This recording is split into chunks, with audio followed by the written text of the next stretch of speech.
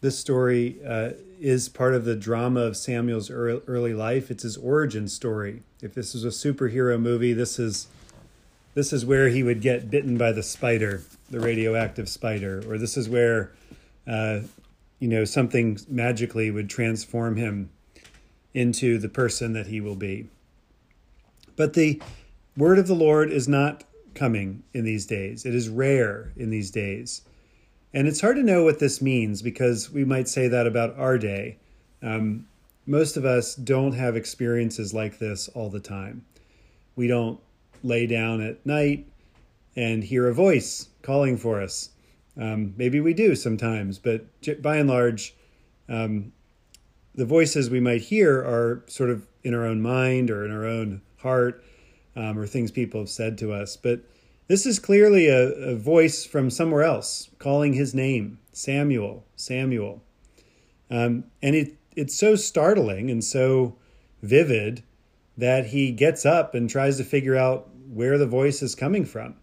That is pretty vivid. As C.S. Lewis famously said, or maybe, I don't know if it's famous or not, but it stuck with me anyway, when he said, people often mistake a dream for a vision, but they never mistake a vision for a dream. When there's a direct message from God, most people know it, or at least that's how they describe it later. They say, yes, I knew eventually this was God talking to me. Does God really talk to people? It's hard to know. It's hard to know for sure. You can't measure this scientifically. You can't prove it. You can only share the stories that you have or listen to the stories that people have. And, I've heard a lot of stories of people hearing God speak to them. Often in times of profound distress, like in the story of Samuel. Often in times of crisis, in times of great emotional turmoil. Those are the times it seems that people often have experiences where they feel that God is speaking to them. And so it is with Samuel. That is what he is experiencing here. The voice is calling his name. There's nothing like our names when someone knows it and calls us by our name. That is what we know to be a relationship. When someone uses our name to address us, that means there's a familiarity there. And so God is familiar with Samuel, even though Samuel is not familiar with God. Even though Samuel has served as an officer in this sacrificial system there in the temple, he is a worker there as a child. He's responsible for, I'm sure, all sorts of things. And he's responsible for Eli. You can see in this exchange here that he goes right to Eli. And Eli gives him some mentorship and guidance. He shares with him, tells him to go lay down. I didn't call you. And Samuel says, here I am, for you called me. And it happens 3 times. And finally, Eli says, he perceived that the Lord was calling the boy. When it comes, Eli is pretty beat down at this point. He's just gotten the word that his whole family line of priests is over. This is over. His family that has been abusing the people that have come to worship God is finally going to be judged by God. God is finally going to put a stop to it. That's chapter 2, right before here. Eli knows that the judgment of God is coming. In fact, he's probably not real eager to hear the Lord's voice at this point.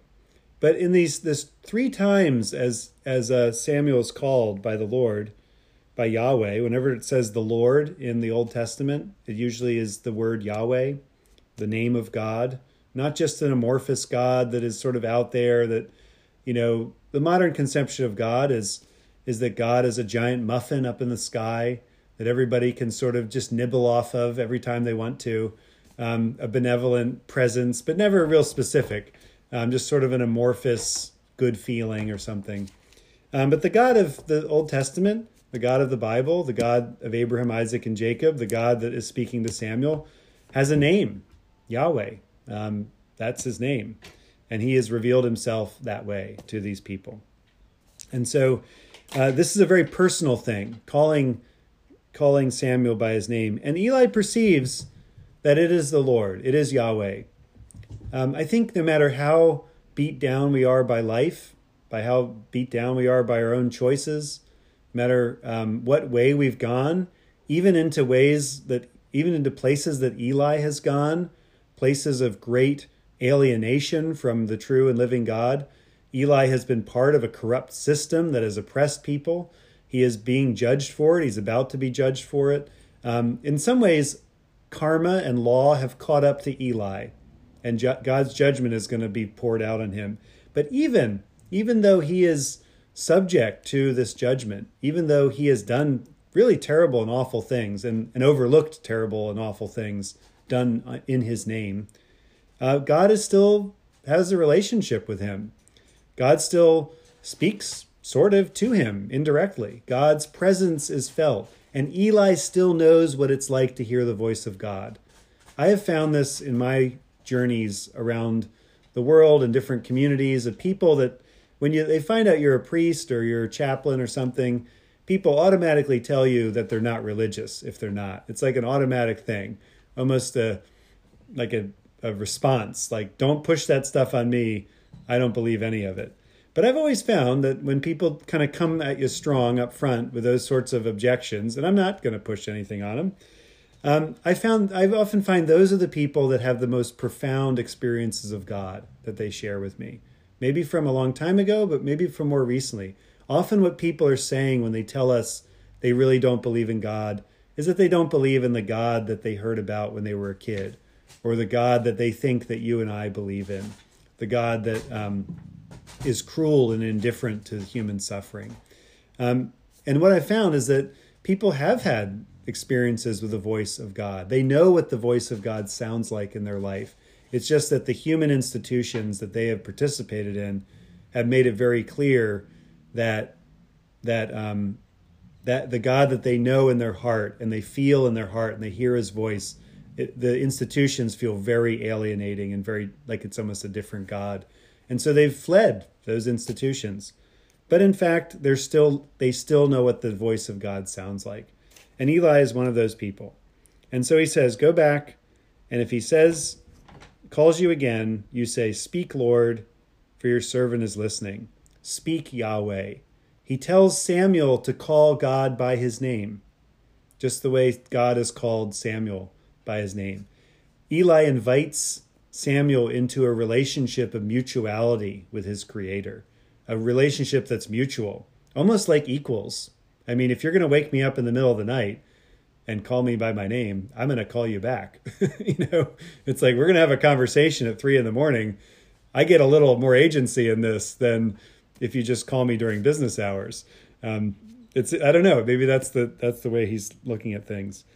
But he says to him, he gives him very clear direction. Finally, when God does speak to Samuel and he listens, he reinstates what God told Eli through the prophet from yesterday, from chapter 2. He tells him that there is judgment coming and that Samuel will have a special calling and that he will have to not hide anything that he hears from people that God wants that message delivered to him. He is calling him to be a prophet. He's calling him to speak the words of God to people that maybe won't hear it. And so at the end of this chapter, it says he grew up. The Lord was with him, and let none of his words fall to the ground. That's a Hebrew idiomatic expression, to let your words fall to the ground. We might say in English, he let none of his words be left unread or something like that. I don't know. that everyone heard everything he said and listened to it. And nothing he said just sort of drifted off into the ether. All of his emails were read. None of them were put in the spam folder. None were deleted. Everyone listened to what Samuel said. And this establishes him as a prophet. All Israel, from Dan to Beersheba, another Hebrew idiomatic expression to talk about the land of Israel. From Dan to Beersheba, from the north to the south.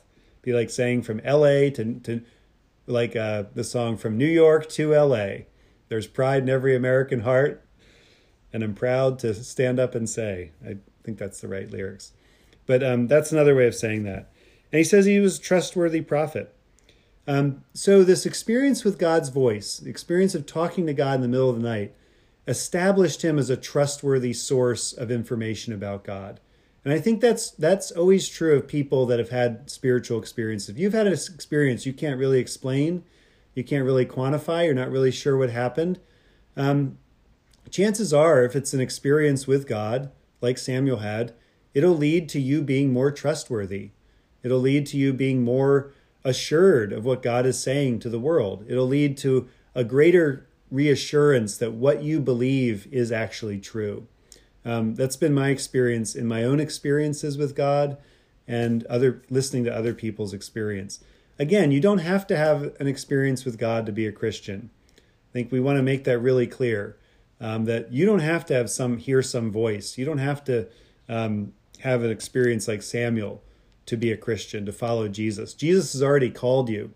He called you from his throne on the cross. He called you when he said, "I thirst," and he shared his great thirst and hunger for us to be part of his community. And then in his resurrection, he showed us the power of resurrection, and he invited his disciples into that. He said, "Here, touch my side, touch my hands, touch my feet." Jesus has already called you into a relationship with him. And so we don't need experiences to verify that. But every once in a while, God knows what we need. God knows everything we need. And sometimes God gives people experiences like this to reconfirm that, to show that again. So if you have experiences, I'd love to hear about them as you have the time. So let me know. I'd love to hear those stories. Just as Samuel, we only know this story because Samuel told us. He's purportedly the author of this book, and so, or at least the author of the beginning of this book, about himself. And this is the way he told the story. It's pretty cool how he told it, and we're thankful for him today.